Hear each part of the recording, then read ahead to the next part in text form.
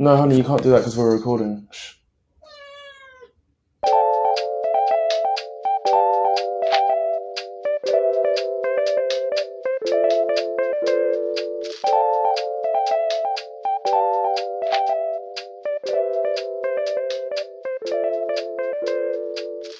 Hello, welcome to Restless Minds episode 10. Today we're talking about RSD, rejection sensitivity dysphoria.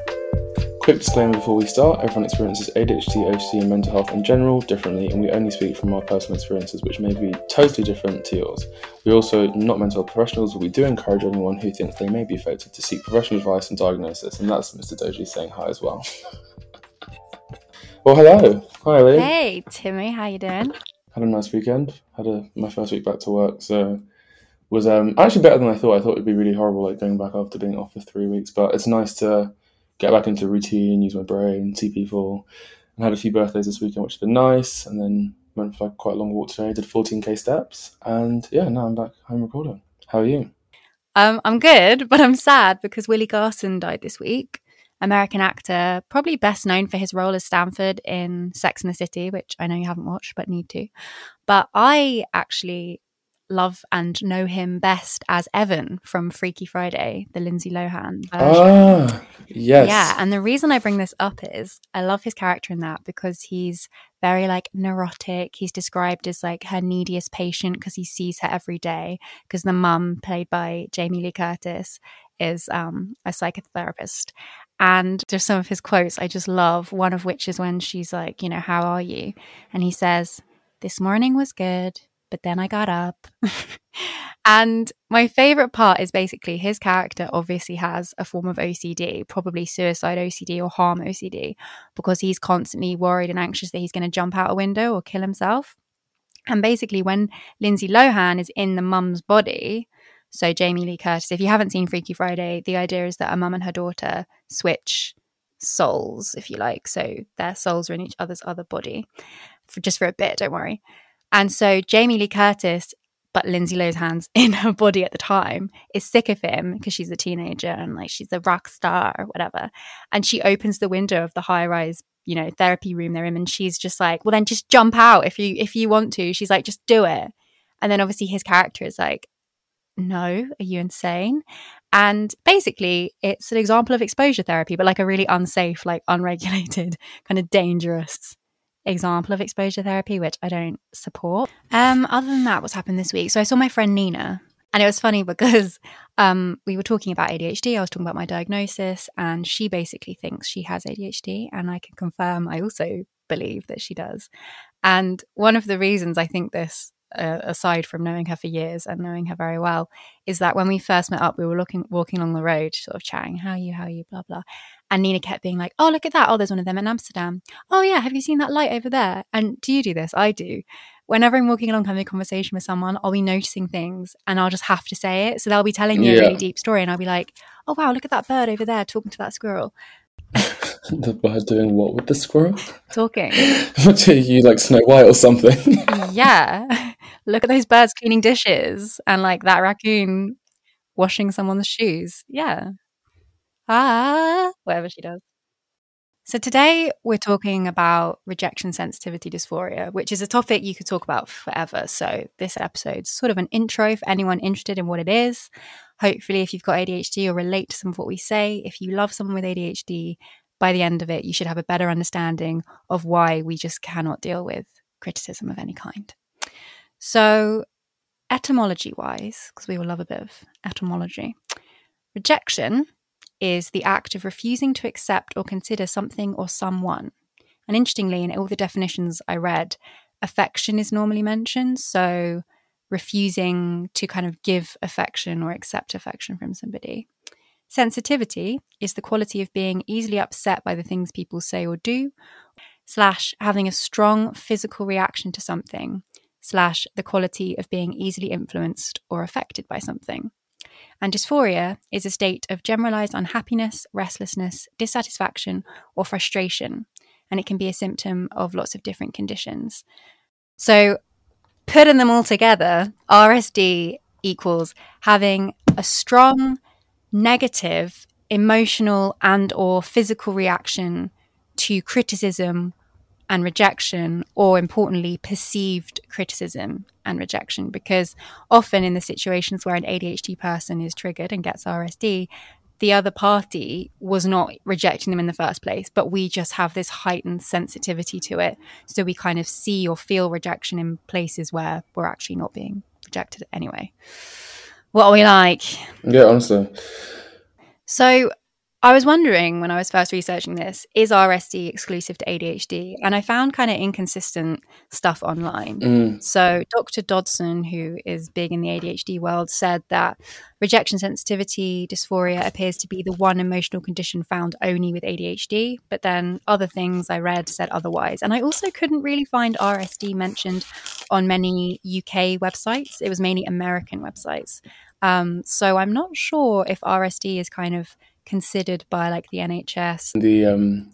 I guess the psychology community even, about RSD actually existing and being a condition in itself. So some doctors and scientists believe that because you can't measure rejection properly and actually have it like tested in a proper experiment and those kind of things, that it isn't actually accepted as a condition. There are a few of those. Most doctors and scientists do recognise it as a thing that's experienced by people with ADHD, but from someone who experiences it, I can tell you it's real. So I'll go with that.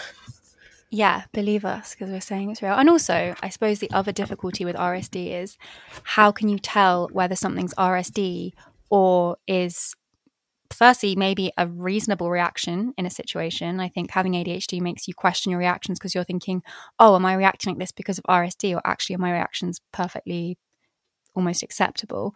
But also, is it RSD, or maybe is it because you've got, I don't know, some trauma in your past or something's triggered you, or is it because of something else happening? Do you know what I mean, Timmy? So it's like, is it RSD? Yeah. Or has some sort of childhood trauma been triggered? Or is it the way I am, or am I just actually a bad person? Sometimes, like aside from the condition, some people just have bad learned behavior and just don't handle things well. So like it's hard to kind of separate it out and kind of figure out. But I think, am I just a narcissist who can't take criticism? You know? Yeah, I've had that before. But I think as we go through the definitions and kind of run through it's not that simple either. It's not that simple. Okay, so when we're talking about RSD and this sort of physical and emotional pain that comes with it, what we're talking about is, whether real or imagined, it's pain triggered by the perception that we are being rejected, teased, criticized, that we're a disappointment to people that we care about. Or it could also be that we're disappointed in ourselves, we failed in some way, or we perceive that we failed, we haven't reached the standard we wanted to, etc. And as with everything, nobody likes to be rejected. Nobody likes to be criticized. But with ADHD, when you're looking at any symptom for any condition, it's about the extent to which it impacts your life. And I think as we go through, you'll see that RSD is quite an extreme reaction to rejection that your average neurotypical wouldn't experience to such an extent, or worry about or ruminate on for so long, etc. So Dr. Dodson described, the pain is so primitive and overwhelming that people struggle to find any words to describe it. They can talk about its intensity, awful, terrible, catastrophic, and cannot find words to convey the quality of the emotional pain.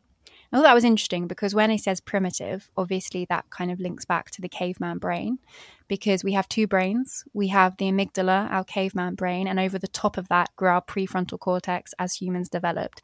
So annoyingly, we have sort of two brains that don't interact very well, because we have our instinctual brain, caveman brain, fight, flight, or freeze. And then we have sort of logic in our second brain that's grown over the top, and they don't really communicate very well between them.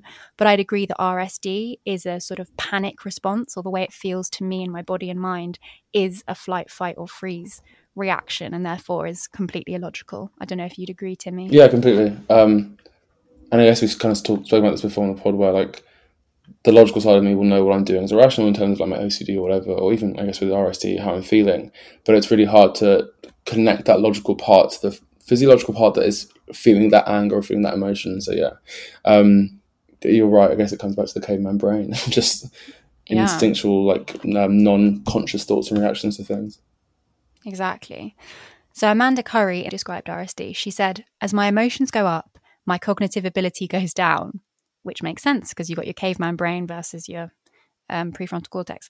So it's often difficult to diffuse difficult situations. And unfortunately, a lot of other ADHD traits, such as poor working memory and not being able to follow through on tasks, can easily lead to situations where RSD will occur. So that I thought was really interesting, the fact that with ADHD, we struggle with things like money, time management. And so I have a lot of shame personally about how I'm really bad at saving and I don't often finish things on time.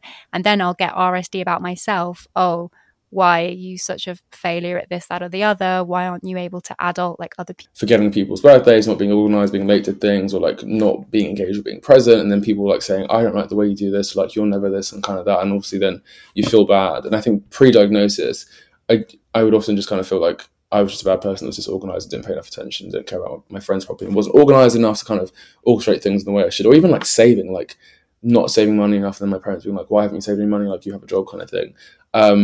So it kind of creates this kind of weird loop, but then I guess obviously through like therapy, medication, like coaching and stuff, you can kind of get out of the loop, but it is a weird kind of cyclical thing. Yeah, for sure. So Timmy, hit me with an example of a time that you experienced RSD and what it felt like. So I'm going to throw it way back to like being a kid.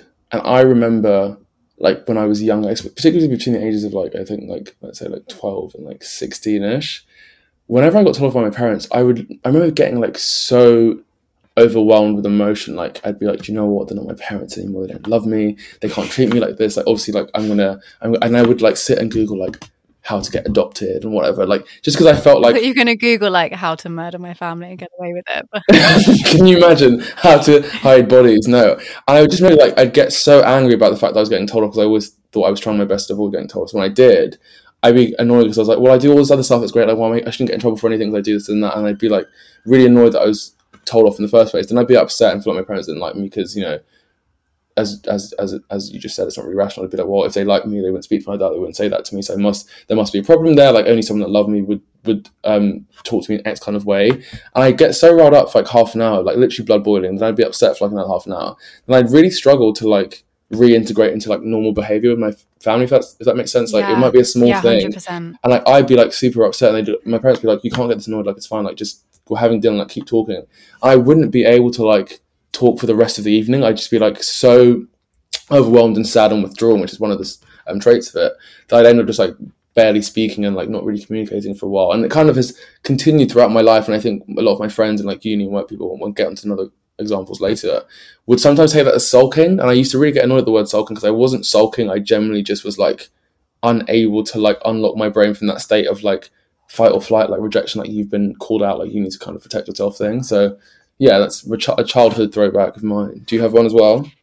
Yeah, I mean, I fully relate to that for sure. With my mum, whenever we'd have an argument as a teenager or still now, if we disagree on something, I'm the same as you. My blood would be boiling. I'd be furious, but I'd also probably see her point of view.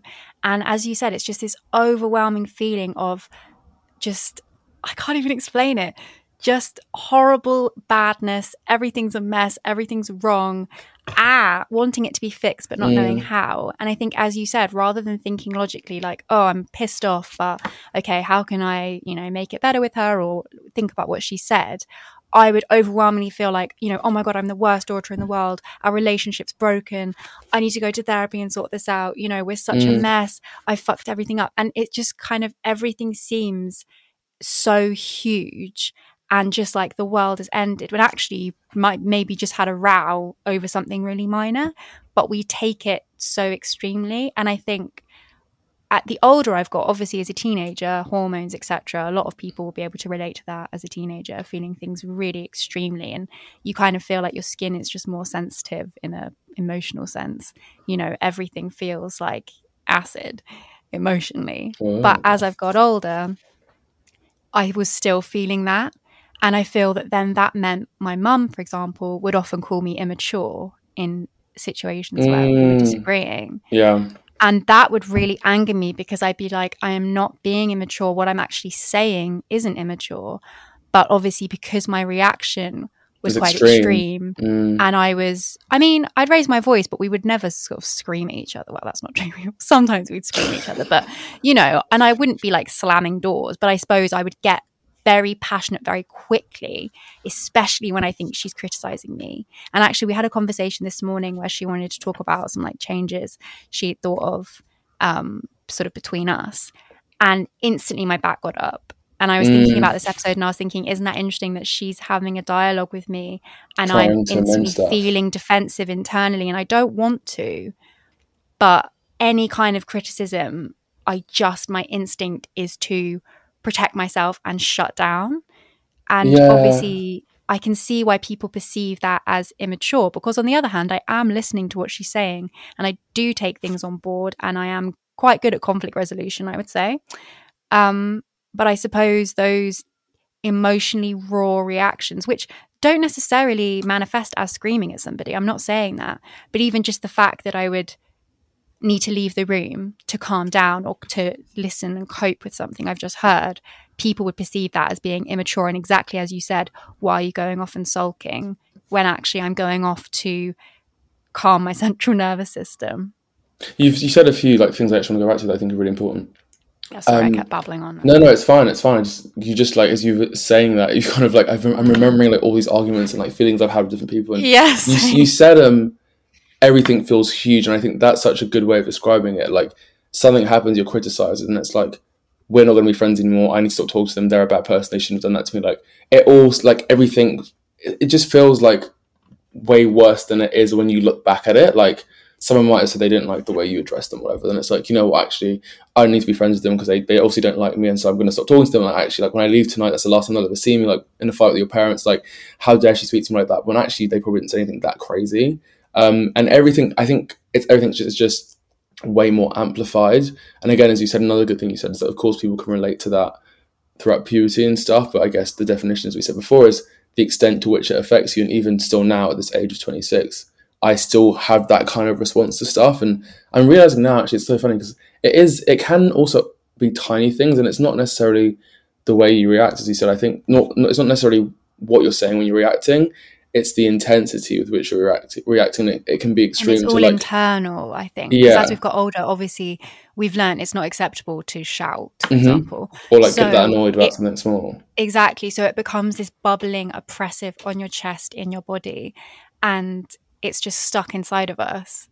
And it needs some kind of escape. But, you know. Yeah, and you said as well about being called immature. For me, it was dramatic, and I used to hate. I still hate. You are quite dramatic, though, to be fair. Someone I fell out with recently knew that and used that word to try and spark me in an argument. So we're not friends anymore, like at all. We'll never speak again. But that was the word that people would use when I'd have and I get it. I got it at school because I would often react in this big way, and it would be seen as like, you don't need to react that much. Like, they only said this, wasn't that big a deal. But I generally would feel so overwhelmed by it that I'd like have this big reaction or be upset or be annoyed or whatever.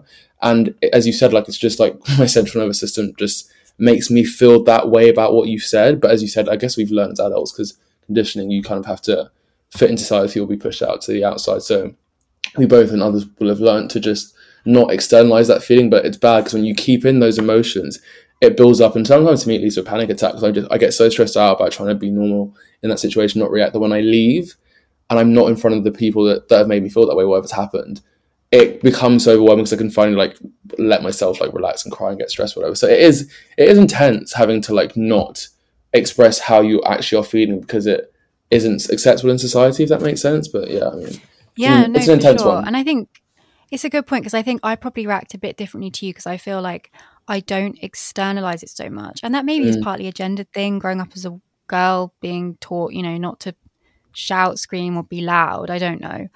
But I think for me, I'd internalize it a lot more. So I'd be feeling that fury, as you said, that kind of bubbling blood, feeling a lot of hurt, feeling really embarrassed. I get embarrassed so easily, and I'm very self-conscious. And that's something I've really worked on the past couple of years. And I do find that when I take my stimulants, I instantly feel more confident. That's kind of a side effect I get. Even just like walking into town, I'm walking, I'm not thinking about myself, how I look. Whereas when I don't take it, I just feel really self-conscious, not of anything in particular, but just like, oh, am I walking odd? Are people looking at me? You know, am I really hunched over? And that's another thing. My posture's been terrible since I was a teenager, because I would sort of hunch to try and make myself smaller. But I think I'd internalize those reactions. So with friends, for example, if I perceived that a friend had somehow criticized or rejected me, I would shut down rather than express it, I think. And I would need a bit of time to process it. And then I can go back to them and talk to them about it. But I think for me, I get RSD in the form of a lot of embarrassment and shame. Yeah, and I guess I was the flip, but I'd feel the need to defend myself from the criticism or like the challenge of my personality, because it would often be me feeling like people calling me out on things I thought I had strengths in. So like I would react and being like, no, you're wrong and that's not true and blah blah blah blah blah, and like getting all riled up and defending myself.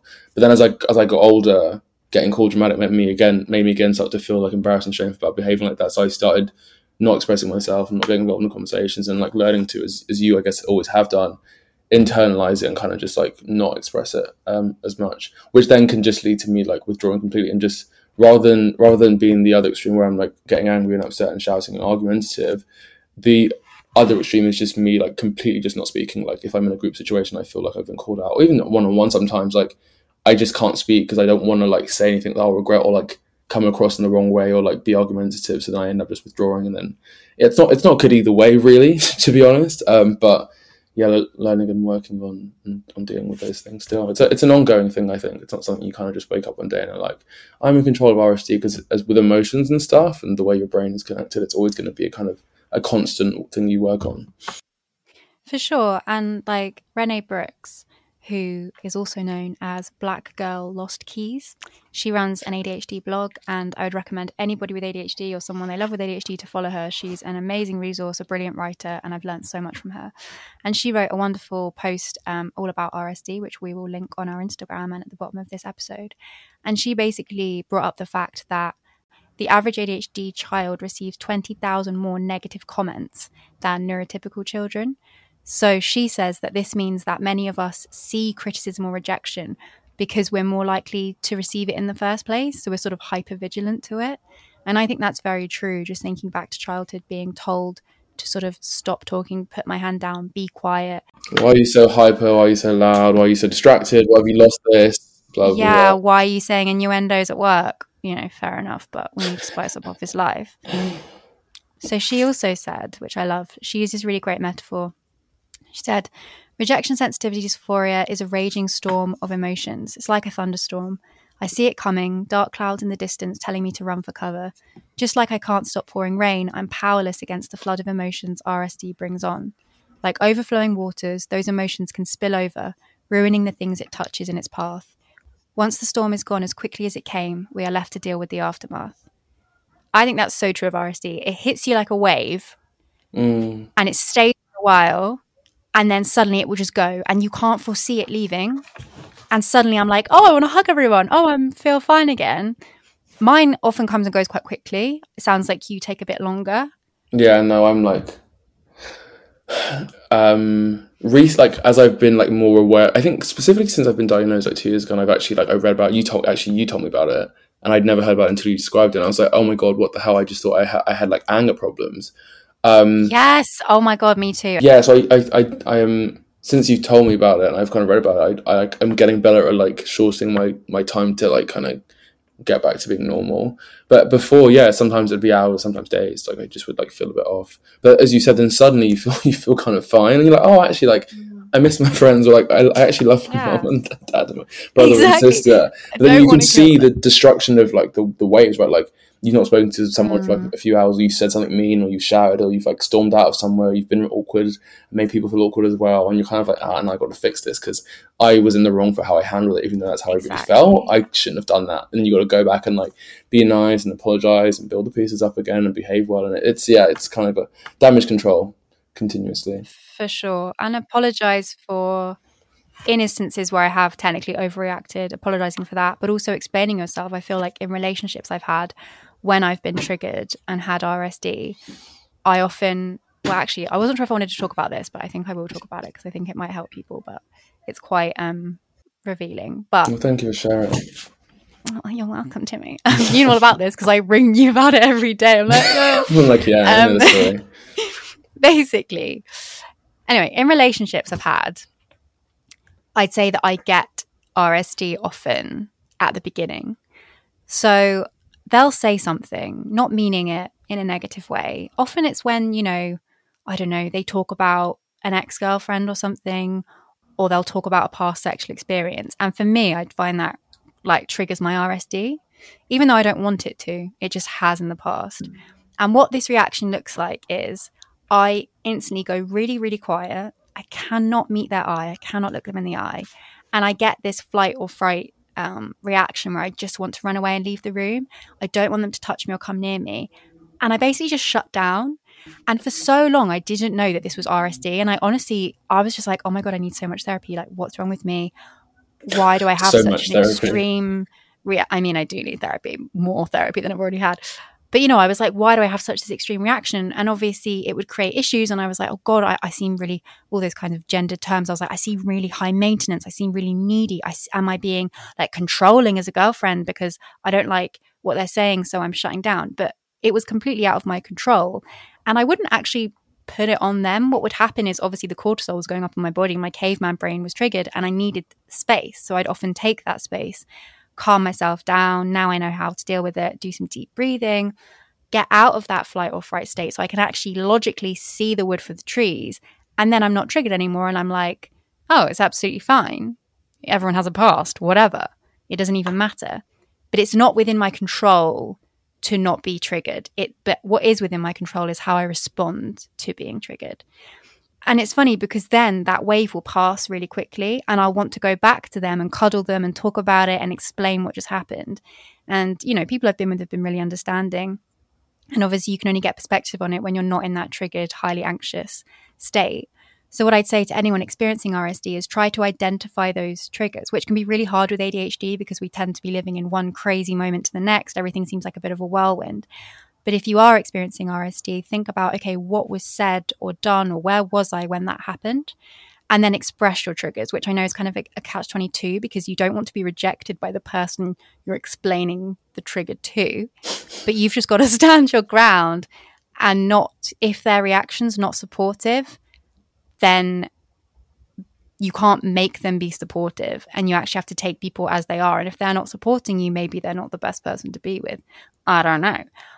But the next thing I'd say with that is obviously I don't think, you know, you can't just remove all triggers. But as a couple or with friends, if you know what someone's RSD triggers are, obviously then they'll just be more sensitive to it and not talk about it, you know, or talk about it less, or when they bring it up, be more careful about it, whatever it might be. So kind of making those like reasonable adjustments. And as one of my favorite quotes goes, great relationships are not found, they are built. And that goes for any relationship in your life, friends, family, lovers, whatever. And as Renee Brooks says, create a contingency plan for if you become triggered. And she discusses hers, which kind of consists of her looking at her phone, saying something's come up and then leaving the situation, which is fair enough. But, you know, obviously it depends what the situation is. I think just taking 10 minutes for myself works really well. And now I've learned to be able to say to that person, I'm having RSD right now, I need 10 minutes. Whereas in the past, when I didn't know what it was, the person I was with would be like, what the fuck, why have you completely shut down? And I'd just be like a rabbit caught in the headlights, like, I can't express it, I don't know how to say it. When I'm normally like, la, la, la, la, la, they can't get a word in edgeways. But at this one moment, I like can't speak. Yeah. No, it makes sense. I agree. And yeah, I've started doing that as well myself, like saying I've just got to reply to something and then just like giving myself 5 minutes, just like get in my head and be like, you know, this is RSD, try and calm down, they didn't mean it. And then just like taking a phone call and leaving the room. Or if you can leave the situation, just go out, find a cigarette, whatever, like go for a walk and come back. But then there are situations where like if you're alone with someone, say in a relationship, you can't be like, something's come up, because they'll just be like, what came up kind of thing. So as Ellie said, express it. But it's funny, you mentioned about like not wanting to be touched by them or meet them in the eye. Like I have that as well, my friends. I think when I get upset by something or have a reaction, people kind of like, oh no, I was only joking, and like try and touch you and hug you, and I'm like, don't touch me. Like, not that I hate you, I just like, I don't want to be touched, I just need 5 minutes, like I'll be fine. But you trying to keep saying like, what's wrong, and like trying to get me out of it actually makes it worse. I'm like, just give me 5 minutes, like don't try and hug me, don't try and touch me, just give me space for a second and let me just, you know, go and calm down. I'll be fine if you just give me 10 minutes. But if you keep trying to like nag at me and like keep pushing my buttons, it's going to get worse. So people normally just leave you to it, you go away, come back, and it's fine. Exactly. And then often I've been really embarrassed after it happened, like because the waves passed, I'll literally be like, I'm so sorry, that was so embarrassing. I just go into this state that I can't control. The people are like, what the hell? Sometimes when I have RSD or I react in an extreme way, I do actually mean what I'm saying though. Like I'm like what you said. Like because sometimes people do say stuff. I'm kind of like no, like you were being rude there and taking the piss, even though it is a criticism. So I suppose sometimes we've been triggered and what they've said would probably have triggered most people, or what they said wasn't cool. But then our response to it is so extreme that it kind of undermines us. And also maybe it's not obviously fair of us always to react in that with way. the shutdown or the anger, like it's such a quick, like steep curve. Like secondly, 1 second you're fine, the next you're like, I'm gonna fucking blow, or like I literally don't want to be here. I want to leave. I can't exist here. And that's what I find. It would be interesting to see, like obviously because you can't measure it, like in neurotypical people or people that are RSD at least, when they experience the fear of rejection or actually are rejected or criticized in some way. I guess the speed at which they get, or how much it takes them to get to that level of intensity, because when I was saying before I thought I had anger problems, I was always like, it can't be normal to get this anger, but I wonder if other people experience it the same. So in Smart But Stuck by Thomas E. Brown, he says this about emotion being one of the aspects of ADHD. Managing frustration and modulating emotions. Although the most current version of the manual used for psychiatric diagnosis, that's in the US, does not recognize any symptoms related to the management of emotion as an aspect of ADHD, many with this disorder describe chronic difficulties managing frustration, anger, worry, disappointment, desire, and other emotions. They speak as though these emotions, when experienced, take over their thinking the way that a computer virus invades a computer, making it impossible for them to attend to anything else. They find it very difficult to get the emotion into perspective, to put it to the back of their mind, and to get on with what they need to do. Yeah, good quote. I think the virus description is probably one of the most apt one I've heard, right? Like something that is foreign and unwanted, becoming extremely present, and then slowly chipping away and eroding everything and changing the way it operates against your will. And then like kind of just like being cured by an antivirus, and it's just suddenly gone. And you're like, oh, fine, back to being normal.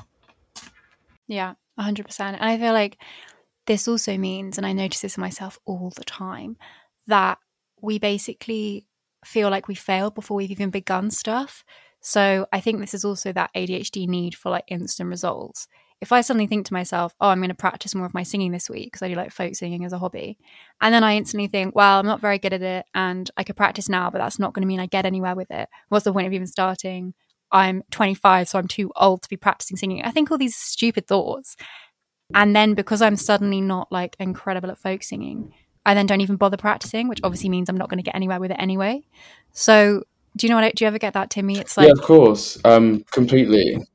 Yeah. Or the fear of failing down the line and other people knowing that you failed, and the embarrassment of failing at like being a singer or being a YouTuber or doing a podcast, right? That fear of rejection sometimes down the line means that you don't do stuff. When I was doing research earlier today for this podcast, one of the things I saw that was interesting was that a lot of people with ADHD, there are two ways that they cope with rejection sensitivity that aren't actually necessarily healthy, but their coping mechanisms. And one is just not trying. People just give up, so they might avoid people that they think might criticize them or not go to certain places where they feel like they might not be good enough.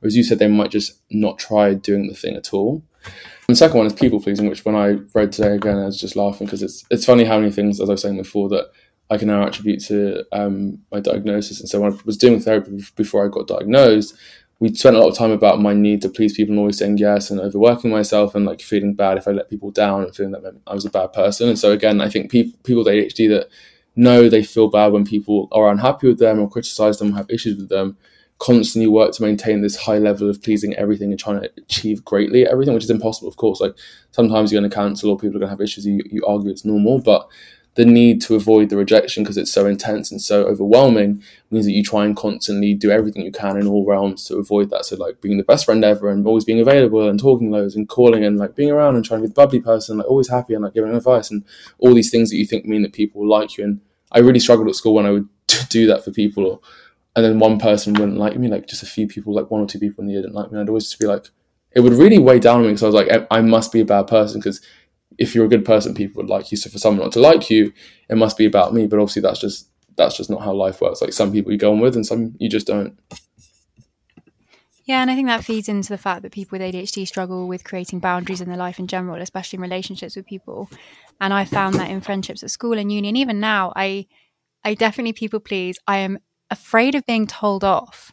And I said this the other day to my sister, and she said, it's really interesting you use that language, told off. She was like, you're not a child in a classroom. Somebody can't tell you off. They can tell you they're annoyed at you or they can criticize you. And I was like, God, yeah, man, my sister's right. Like, why am I acting like I'm some sort of child victim, whatever. Yeah. But I think I advocate for myself, and I definitely do. But if there's a situation where it would be easier to just move on or forget something happened, I definitely do that as well, because, you know, no one likes conflict, but also it is sort of people pleasing. I'm realizing that now I'm saying it. I don't like, even though in my head I'm like, that person was wrong, or that was kind of inappropriate, or that was, you know, not on. I won't always say it because I'm like, oh, it's just easier not to, I guess, because I just want them to like me or things to be as they are. But I don't know. It's difficult, as you said, to know when something's RSD and when it's just kind of Human nature. or when these extra behaviors added on are obviously also all human nature. And I guess just identifying your patterns is good. Yeah, and something else I actually wanted to talk about that I was reading earlier when researching. So, as I was saying before, there's a lot of debate about the definition for RSD and where it sits within ADHD and the commonality of it, and, you know, how it interacts with the condition.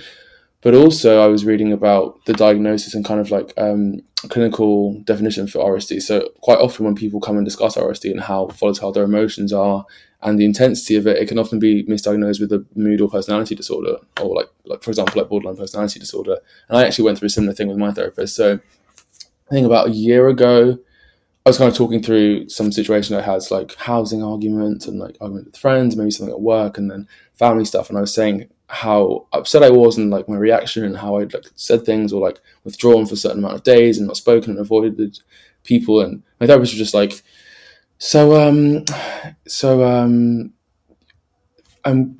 you might have a mood disorder. And I was like, oh my God, what the hell? And I kind of read through BPD and all those kind of things, and some things made sense and some didn't. And we kind of worked through it and like did some questions and did some tests and stuff. And obviously my ADHD diagnosis came out, and then it made sense putting that in. But quite often, when the intensity that you feel when you get the rejection can also be seen to be a mood disorder, because again, as we were saying before, emotional dysregulation can affect the way your mood swings around and how you interact with people. So interestingly, sometimes people get the wrong diagnosis as a result of the way they behave, and then it's kind of recorrected. So I didn't actually know it was as common as it is, but yeah, it happened to me. That was a mad time when I remember you texted me, you were like, oh, not sure I do have ADHD, now they think it's BPD. It was really horrible. And it was really stressful because obviously when you find out you have ADHD, that explains a lot of things, and it you know, it doesn't become part of your personality, but it definitely, for a lot of us, explains aspects of ourselves on a very deep level. And then suddenly you were given this whole other diagnosis, which completely threw you, completely understandably. But then they came back to ADHD. It was stressful. I spoke to my sister about it, I spoke to my family, and I spoke to you about it, and my housemate about it, and people that have spent a lot of time with me know me kind of well, and so we kind of worked through it. And again, I would say it's important to do. I think, you know, with diagnosis and therapists and doctors, like, get a second opinion, make sure you work through yourself and understand it, because it could have been easy for me to just be like, yeah, sure, that's me and whatever. But kind of speaking through it and reading about it and doing research, a lot of the things that needed to fit, and again with diagnosis you need to hit certain points, just weren't correct. But it was really stressful having to kind of be like, there's another diagnosis, and actually like it's kind of a bit more extreme and it's difficult to like manage, and like actually there's more therapy needed and stuff. So that was very wobbly time, but yeah. And just a side note on BPD, obviously like borderline personality disorder, the acronym, whatever, BPD carries a lot of stigma, negative connotations and stigma, as does ADHD, etc. And I know recently it's kind of been changed to EUPD, but that's emotionally unstable personality disorder. And I was talking to someone recently who I know has this condition, and they were like, that one's even worse. It's just saying, oh, we're just completely emotionally unstable, you know? I don't know, just like, who came up with that word? Because seriously, they need to go back to the drawing board. That is terrible. It's just like all of the kind of, what's the word? It's just all of the assumptions. And like, same with ADHD, attention deficit hyperactivity disorder. It's like, it should be called, I have too much attention, I want to give it to everything disorder. Yeah. Or maybe that's not very good. But you know what I mean? Hyperactive. It just seems a bit childish. That's why people always think that only kids get it, because it's like hyperactive and can't focus, but it's not just that. And we don't have a deficit of attention. We have too much attention to give to everything. We want to be absorbed in stuff all the time. Anyway, but yeah, that just goes back to the old etymology again, I guess. Full circle. The last thing we'll say is just, as Renee Brooks suggests, in terms of techniques of coping with RSD, come up with your own. But some of the ones she gives are things like taking a warm bath, calling a trusted friend, recalling times when things went well, stepping away from the problem, having a quick nap, watching a bit of TV, a hug, aromatherapy, ice cream, mindfulness, writing, crochet, sitting in the sunshine, affirmations, screaming into a pillow, I would recommend, listening to a song really loudly, eating something, having a little cry. Yeah. Timmy, any to add to that list? No, I think they're all good. The main ones I use. Masturbate. Is that on the list? I mean, yeah, fair No, it's not on her list, but it's on my list. play. Probably not when you're in the office or whatever.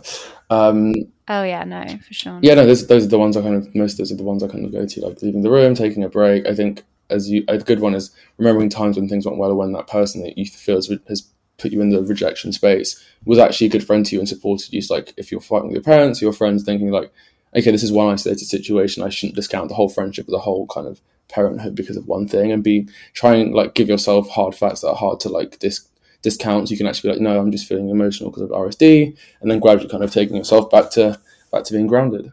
But yeah, I think everyone has different things that will work for them. But yeah, I had an ADHD coaching session recently, and she said something that I loved, where I was telling her how I had quite a lot of overwhelming emotions at the moment. And she said, okay, try and externalize those emotions by doing really dramatic things. Like she said, put on a really pretty dress and go for like a walk in the rain, or like, you know, smoke a cigarette outside, staring at the moon. Not that I'm recommending smoking, but I really love that idea. I think because with ADHD, emotions can get so trapped in our body and feel so huge. Externalizing them, like putting a song on in your room and dancing around, whatever it might be, or something dramatic, or pretending you're in a film, because we've got these crazy creative brains, can kind of help you laugh at yourself and make the emotion seem less. Yeah, doing something drastic, and also get it out your system. Yeah, I think doing something drastic that like completely I guess is like kind of extremely different. Not drastic. I mean, something like drive a car drunk, but like they like steal someone's car and like drive it around with the roof down. But like going out in the rain, or like having a cigarette or something, or just doing something like that kind of forces you to like shift to another emotional state is always good, I think. Yeah. So like even if it's like calling someone that I love and laughing on the phone sometimes, or like going to someone I know that can always cheer me up, just force me to laugh, and then like I can kind of calm down. It's good. And I think as well, like with ADHD, and I think as you learn more about yourself and your family and friends kind of learn with you and you're in a relationship or whatever, people will know and kind of learn how to support you and deal with you when you're in that stage, give you the space when you come back and calm down, lightly cheering you up. Like some of my close friends are very good at kind of like reading me and knowing when I'm in that kind of weird phase, giving me space for 10 minutes, come back later and just being like, hey, you good? And it's fine. So I think it's important to share with your friends. If you've got a kid with ADHD, and you can learn when they're getting RSD and just give them space, stop the conversation, or start conversations with like, I'm not criticizing you here, even if you are. Don't lie to your kids. Just be like, I want to talk about X, you know, or I'm not rejecting you, I love you. Just like using those positive, reaffirming statements as you're trying to have a conversation, so as not to trigger RSD too extremely, and giving them space when it does happen, so then you can come back to the discussion later on. But equally, us with ADHD need to do the work. Make sure that, yeah, exactly, do the work, because we can't go around expecting everyone to do the work for us. Yeah, that's what I'd love to. Imagine that. What a good life. It's like that meme is like, what's your dream job? And the guy's like, oh, darling, I don't dream of labour. Honestly, no. I was born to be a star who just gets sent through clothes and just travel the world and just eats and sleeps. Like, honestly, sometimes I think about the fact that we have to work, and I'm just like, this was not what I was born to do. I was born to be a socialite. My sister said the other day, she was like, if your job could be just lounging around, she was like, you would make so much money. She dragged you. That's true. So funny.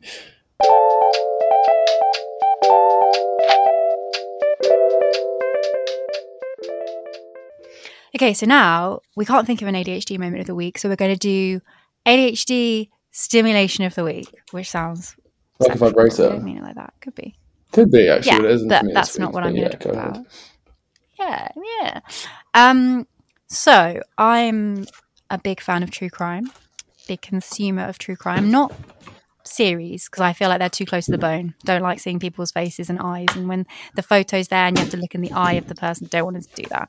But I listen to 2 podcasts I love. One is Red Handed with Hannah and Suruthi, and the other one is True Crime and Cocktails with, I can't remember their names, oh god, Lauren and Christy. So both podcasts, 2 women on each of them, really funny, feminist, left-leaning women. Love it. Anyway, on True Crime and Cocktails, they were talking about this particular case, the Lizzie Borden case, which is like a really famous murder in America. This girl who probably bludgeoned her dad and stepmother to death in like Victorian times, but didn't go down for it, blah, blah, blah.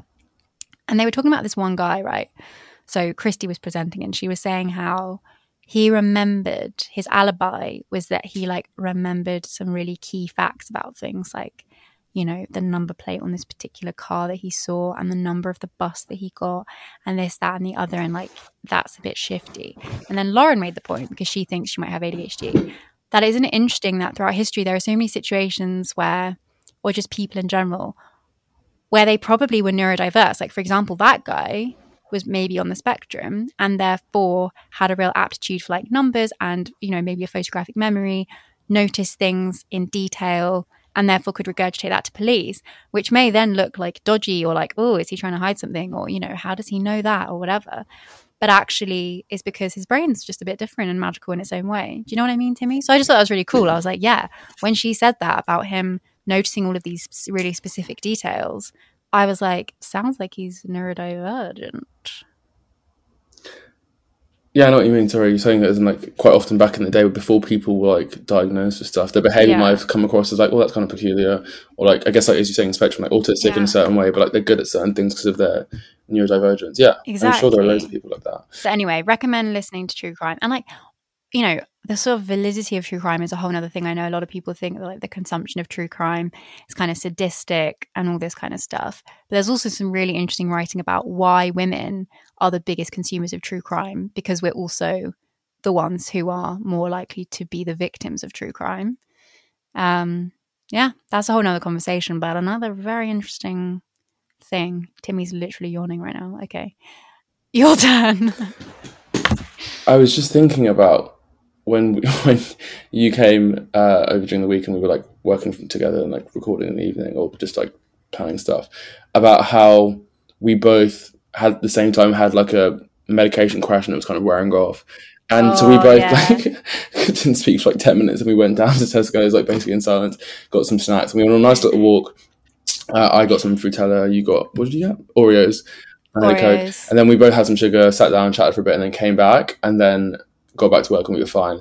And I was just thinking, like, for me, sometimes my stimulation thing is like actually just doing nothing, like just like something simple, like just having a coffee, like going away from like the work, or like having some sugar, or just like sitting down for 5 minutes and watching Netflix. Just like doing something else to like wake my brain up a little bit and make me not be like, I want to go to sleep, and then coming back. So yeah, I'm getting better, especially through Ellie, actually realizing that like it might be that my medication's wearing off, and rather than like trying to force myself to power through because I need to do stuff, like taking 5 to 20 minute break and just relaxing, or like rejigging my brain, doing something a bit more exciting to wake me up, then coming back is a better idea than just pretending I'm working when I'm not. But I also love that like we can be in silence around each other, and there was one point where we were both just on the sofa, like double chins without scrolling. We hadn't spoken in ages and we were like, we need to go to the shop. But we both understand that we both were completely zoned out, needed dopamine hits, and we're getting that from our phones. And there was no judgment.